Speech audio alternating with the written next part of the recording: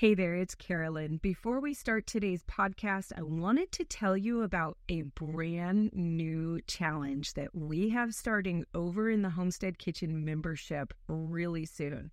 This one is all about making your very own herbal oils and culinary oils and cosmetic oils and turning them into salves and balms for your herbal medicine cabinet. If you're interested in joining me for the Herbal Oils and Salves Challenge, then go to homesteadingfamily.com/podcast-herbal oils. Again, that's homesteadingfamily.com/podcast-herbal oils. Hey, you guys, this is Josh. And Carolyn. With Homesteading Family, and welcome to this week's episode of the Pantry Chat Food for Thought. This week, we're talking about 7 reasons you should be homesteading. And we're drawing on these from Joel Salatin's new book, Homestead Tsunami. If you guys haven't seen this book, you really need to check it out. We'll talk a little bit more about it. Mm-hmm. And these are the 7 of the heavies, but they're things we need to stop and think about for a moment once in a while. You guys know us, if you've been following us for a while, you know that we're usually solutions oriented. We don't like to spend too much time poking around the problems, right? It's like, You just have to watch the news for that. You get a lot, but it is important to be aware of what's going on, aware of the heavier things, because those do give us direction, right? They are the problems, right? If we're focused on solutions, it's because there's a problem. And there are, in probably some of these cases, past problems or potential problems that can rise again that we really need to be mindful of. Yeah. So anyways, this is going to be a great discussion. We're going to explore Joel's book a little bit, and we'll get to that in just a minute, though. Yeah. We need a little chit-chat. A little chit-chat. Always got to have a little chit-chat. What is going on with you this week? Oh, okay. So, welcome to 24. I just got to say, welcome to 24. We're here. How did that happen? I just feel like we're just saying this for 23, and yet here we are. Something about the older you get, the faster it goes. I don't know. I am starting to believe that is absolutely true. It's a good thing in a lot of ways, though. Yeah. I think it means that we're busy, we're productive. Life is moving along, but man, it does go fast sometimes. Time flies when you're having fun. And working hard. And working hard. It's that time of year where like all the decorations down, the celebrations kind of wrapping up, although we have some birthdays this month in our house. At the time you guys are seeing this, we are gearing up for the first Thomas child wedding. And that's right. Really exciting. So we've got a lot of that stuff going on, but that's all going to be behind us really quickly here. And we're just like in buckle down mode. This is that kind of dark days of winter, I feel like, even though the days are technically getting longer. It's cold, it's a little dreary, and it is time to buckle down, get through school, get through some of the indoor projects, and, just really focus on getting some of that done for me. But I've got to tell you guys what I'm drinking, because this is something I am so absolutely in love with. This is the Hushroom Cocoa Mix from Farmhouse Teas. It has no sugar in it. And that's got to sound awful, but I actually had to call Cian and ask her over at Farmhouse Teas, was this a labeling mistake? Because it does not taste like there's no sugar in it. To me, it doesn't have any like alternate sweeteners. It's just good. And the really cool part about it, though, isn't the sugar. It's that it's filled with adaptogen, mushrooms, and herbs.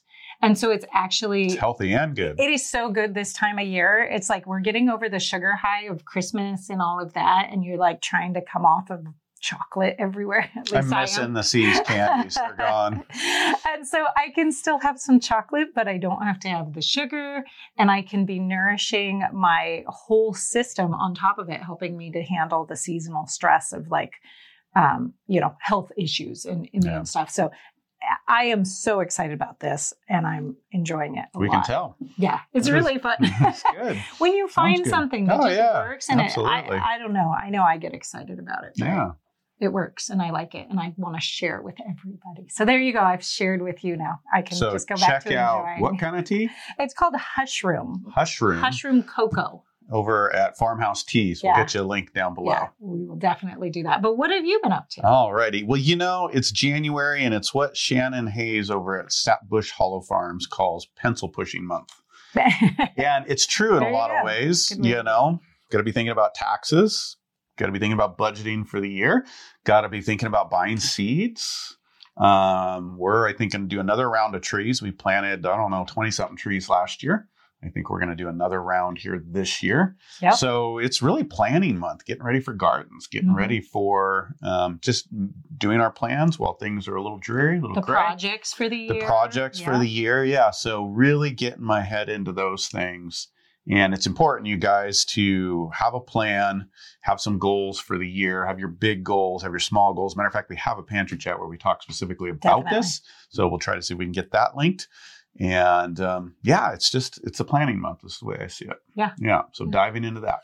Little extra time at the desk. That's right. We're sitting in front of the fire. Try to do some of that in the fire. Absolutely. Oh, that's cool. Good. Well, hey, we got a bit to cover today and not a ton of time. So let's get to one subscriber question. Sounds good. Move on.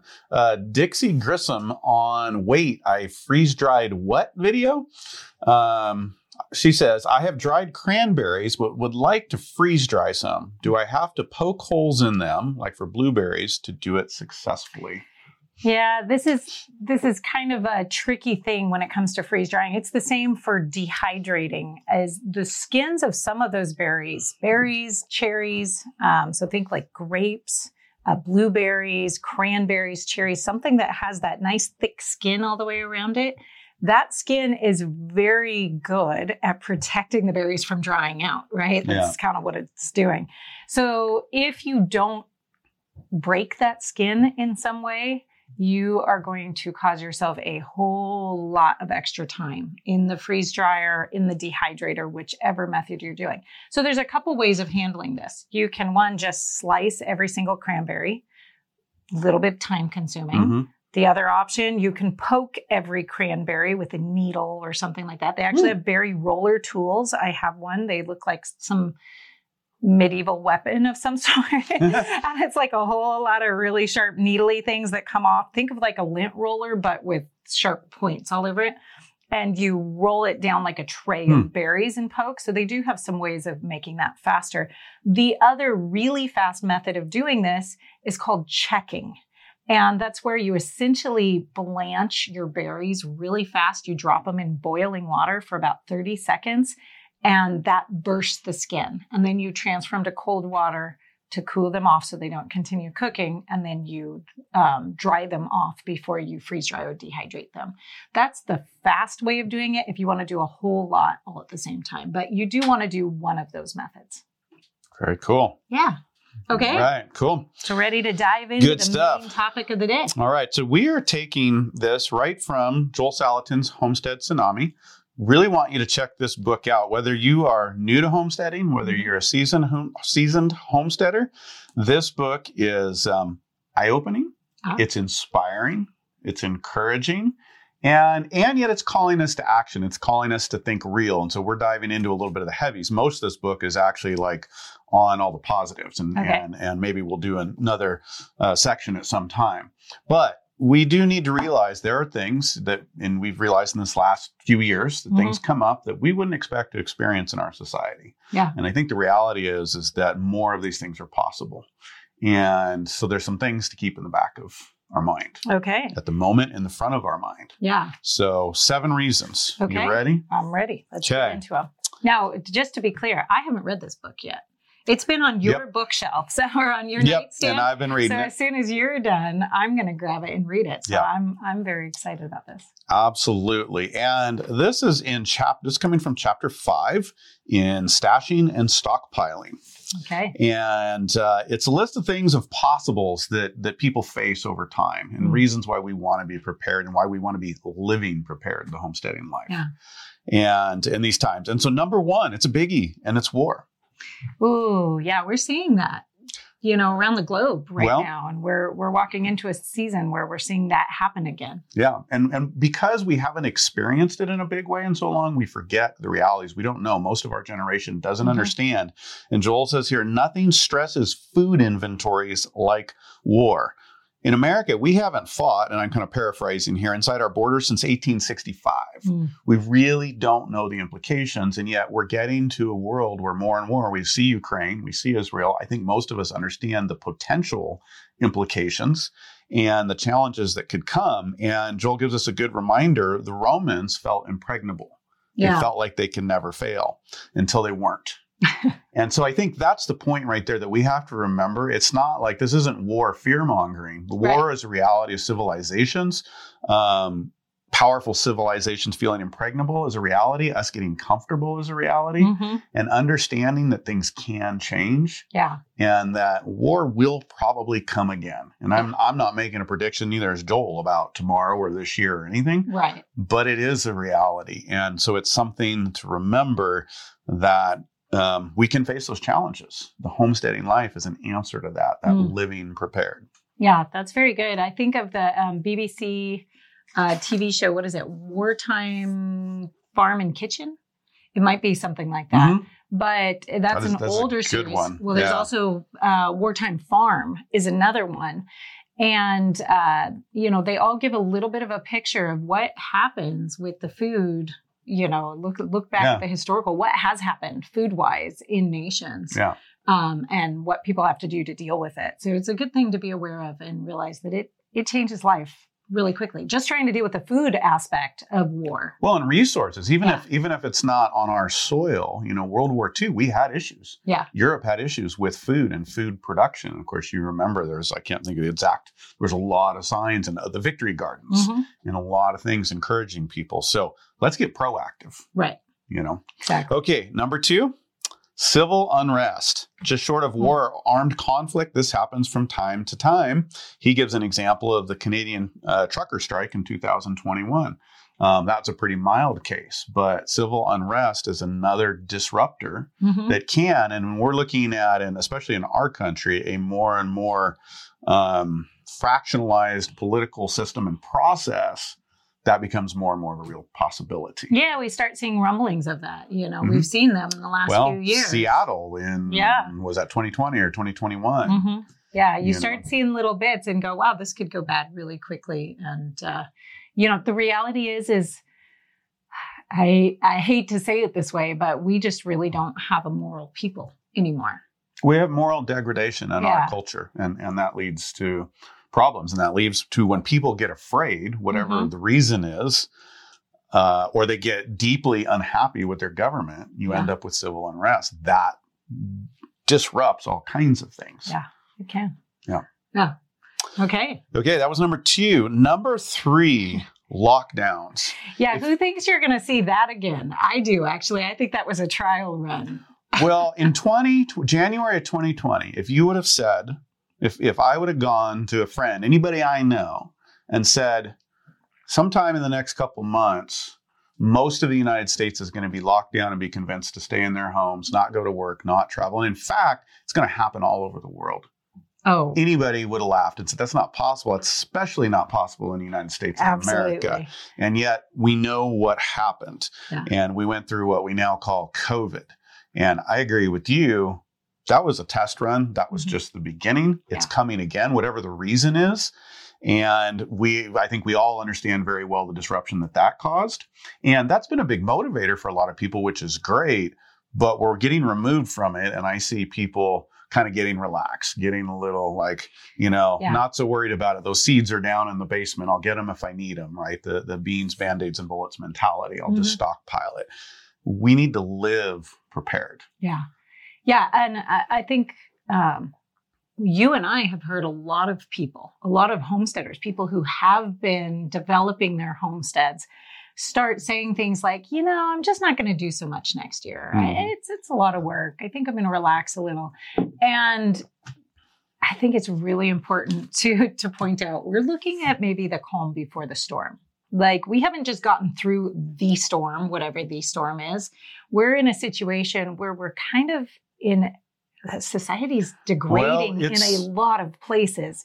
It is going to continue to get less stable any way you look at it. Yeah. I don't look at any sector of our society and go, oh, wow, that's just really getting more stable. Like we're going to really depend on that, as you know, right. Whether we're talking medicine, morality, families, government institutions, all of it, fiscal education, responsibility, finances, all of it is like, this doesn't look so good. Well, and and again, it's not to be a harbinger of doom, but civilizations go through a historical pattern. And that's a whole nother discussion, but it is a reality. It is a truth that all civilization go through a historical pattern.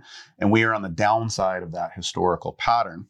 With that, all civilizations, when I did research for the School of Traditional Skills, there is record back to the Roman Empire and even to Mesopotamia of people going back to, they didn't call it homesteading, but going back to the land, going back to rural communities, and shoring themselves up and beginning to live prepared. So it is a reality, and civil unrest is a little hard to imagine in America, but it can come. And when people get very, very dissatisfied, enough of them, it happens and it disrupts things, whatever level it is. Yeah. And along with lockdowns, sorry, we were already on the lockdowns, but that's a new one in our mentality, lockdowns in the American psyche, but it's a reality. And I agree, it's probably coming again. Here's another one we really take for granted, and that is the grid and grid breakdown specifically. And the possibility of our grid, whether it's a failure on the inside because it's so fragile and so flip of a switch and so dependent on code, or whether it is some sort of intentional attack against it, we can't go very long as a society grid down, or large sections of grid down. Yeah. Yeah. I mean, does anybody else think it's absolutely crazy that we keep channeling more and more things to electric? Now we're electric vehicles, right? The big push is electric vehicles.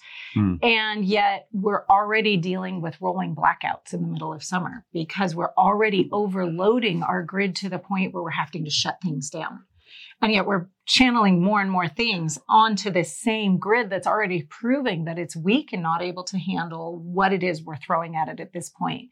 So I think that becomes, grid down. Maybe we're talking major grid down. That's definitely a scenario. But I think we all have to be absolutely prepared for the fact that our grid's not going to continue being as stable because of over demand. And that's actually the bigger reality. Regional grid down, brownouts, blackouts. We are not producing. We don't have a system that's producing enough electricity to keep up with the increased demand for all of these things. That is a reality. And so it's reality that electricity is going to get more expensive, way more expensive in the coming decade or two. And there's going to be service issues without war, without some of the other things that could affect the fragility of the system. And so getting prepared for that is really, really important. I don't think that necessarily means going wholly off grid, that you need to freak out and go spend $30,000, $50,000, $80,000 on an off-grid solar system, but you can start building resiliency to deal with that. Yeah. And we actually have a whole pantry chat where we talk about some of the, I think we called it the lies of going off-grid. Off-grid lies. And so that would be a really good one to listen to if you're interested more in that topic, because you do have to go into that with your eyes wide open. Yeah. And there are lots of things that, without going totally off grid, in fact, staying on grid, where you can create a system where you've got backups for power from a month to a year, and not necessarily with going off grid. Just being prepared and having backups, just like you'd have in your pantry, like you'd have in your barn if you've got animals, extra feed stored, all your supplies. You can do that with electricity. Number 5 is sabotage. Shortly after 9/11, the agriculture media carried numerous reports about sabotage vulnerability and how to make sure your farm was not susceptible. Our food and water system can be easily poisoned. Is one. Our transportation system, again, our grid system, all of these things can disrupt our food supply. Yeah, I think we were just watching the Epic Times has the No Food, No Farmers, I think is what it's called. A show on there, and we were watching that, and they were referring to how much of our farmland is now owned by China. Big companies in China owning the farmland, and how easy it would be to shut down some of our major food systems in our country because, somebody who looks like they're politically enemies of ours. I don't know if we say that, I don't think we quite acknowledge that yet politically we out should. loud, but I think we all kind of know that in rumblings, that well they're understood. owning a lot of our farmland and a lot of our food production systems. And that's kind of a scary thing. And, we can get on the trail of that shouldn't be because it shouldn't be and, get really upset. That's a different subject. Right. It is reality. And that's just one. You control the food, you control people. Mm-hmm. We have our own concerns from large corporate control of the food supply. Yeah. That they can turn a switch and, sabotage the food system intentionally to control people. So there's a lot of reasons where sabotage can come in. And it's one that's it's fairly unimaginable to us in our society, but it's one we need to understand is a potential reality. But I think it's also good to be aware that, this is actually happening on some small scale right now. There have been so many fires and disasters in food processing plants across the country. Now, are those all proven to be sabotage? No. Probably not. I don't know. You don't hear the follow-up news on these things, but you start looking at patterns of things that are happening. Maybe I'm a conspiracy theorist. I probably am.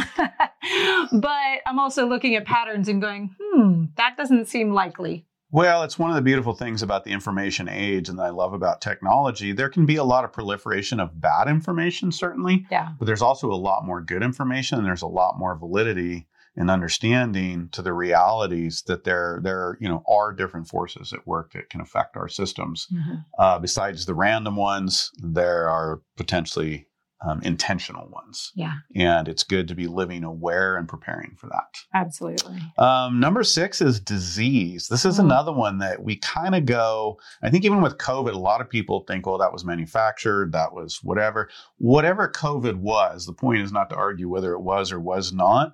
Disease can affect us, and we think that we're so sophisticated in this world that we're conquering most of them, and that to truly have something, and even COVID got overblown, right? It didn't do the damage they said it was going to do. Right. And that makes us go, that couldn't really happen. Yeah. Disease is a part of human history, and we are not above it. We are not past it, even though we have areas of our medical system that fight it well and that have contained a lot of it as far as a lot of the world goes. We can still have disasters that arise out of disease. We're actually heading towards more disasters because of some of the ways we've handled things with the medical system. Antibiotic resistance is a major, major problem. Yeah. And it is creeping up and it is taking over. And, right now we're still kind of hush, hush, hush. It's not making big news, but it is killing. I was just reading. It's moving towards one of the top killers in the United States already. And we don't really have great answers for it. We've already kind of outrun our own medical system. Well, the medical system doesn't really want you to understand that fact is a product of other areas of our medical system. Yeah, and the agriculture system. Unintentionally, I would say, hopefully creating these, resistant type bacteria and other things that, we're not going to be able to fight. Yeah. There is actually evidence too that I've been seeing that some of the vaccine things and some of the things that we've said, we're not going to deal with that again. We've kind of eradicated. Vaccines are working. They've actually mutated beyond the vaccines. And so we're starting to have problems with things coming back out that we haven't seen before. So we do have to be aware that just because we have our modern medical system doesn't mean we're in the clear and we can handle all these things. And they're just not going to be a widespread problem anymore. It's not likely. I'd say just like breakdown, like war, things that we haven't experienced a lot. Mm-hmm. We think we're immune to, but civilizations, eventually the cycle happens and one or more of these things comes back around. Finally, number 7, and that is environmental disaster. His example here is Hurricane Katrina. Yeah. And, we're really not that equipped, and it happens regionally. So as a nation, I don't think we always grasp some of the effects of some of these events if you're not in the region. Right. But we actually aren't able to handle them well. And I don't even fault the government for that. Natural disasters are natural disasters. Right. And they, cause destruction and they cause problems. Yeah. And just about anywhere you live, there is some potentiality for one form of natural or environmental disaster. And that's not even with going into some of the things that we're causing. Right. I'd say that we're causing potential environmental disaster the way we farm, the way we've destroyed the soil, the way we chemicalize it, the watershed, what that does. I think that is an environmental disaster on a large scale coming. And so that would be a man-made one that I think is out in the future. But they're a reality that we're often kind of, if you haven't just lived through something in your region, a little like, yeah, that could never happen here. Yeah. I think in general, a lot of what we're seeing here and a lot of what he's talking about in his 7 reasons is we may not be as stable as we've been used to being. Our future maybe doesn't look quite as stable as maybe the most recent 50 years, 100 years of our history has looked. And it's something that we need to come to terms with and be ready to deal with. That is very well said, that it's something we need to come to terms with. And it's the point of talking about these things, because every culture gets successful, or every successful major empire culture gets successful. We get comfortable. Right. And we think we've got it all under control, and we're padded because our systems work well. We're fairly wealthy as a nation, as a people. Yeah. And you just think these things can't happen. And the reality is they do happen. They happen in historical cycles. We're in one of those cycles. And it's important to be aware of these things, not to go walk in fear, not to freak out at the news, but to be informed, to better understand what are the possible realities of these things and how do we respond to them? How do we address them? And I think in part of Joel's whole point in the book, which again is mostly positive, so I don't want to shed the book in a negative light, because I think it's very important that he brings these things out, but he spends most of the time drawing on the positives and the solutions, as we try to do here at Homesteading Family, and say, these are motivators. These are things that get us thinking and go, you know what? Yeah, I do need to take that seriously. I don't need to walk in fear,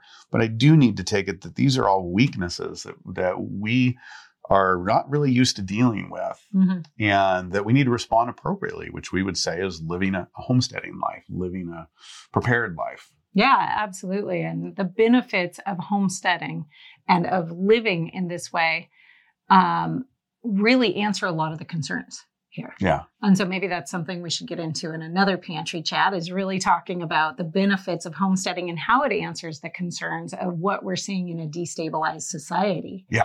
But I think that's a bigger topic than we can tackle today. Well, and it's a great idea, and he definitely dives in deep here. So check out Homestead Tsunami and get that on your nightstand or whenever your reading time is, and we'll talk about maybe opening some of those up, whether it's out of the book or our own ideas. Great idea. Here in the near future. Yeah. And in the meantime, make sure you're doing your planning. You're taking a look at how prepared you are, what systems you have that are maybe weak or need to be worked on a little bit this year, and start putting it into your year plan to get in a little bit more stable situation so you can weather whatever storm it is that comes your way. Little bits at a time. Yep. 1%, 1% little leaps. There you go. Can get you there.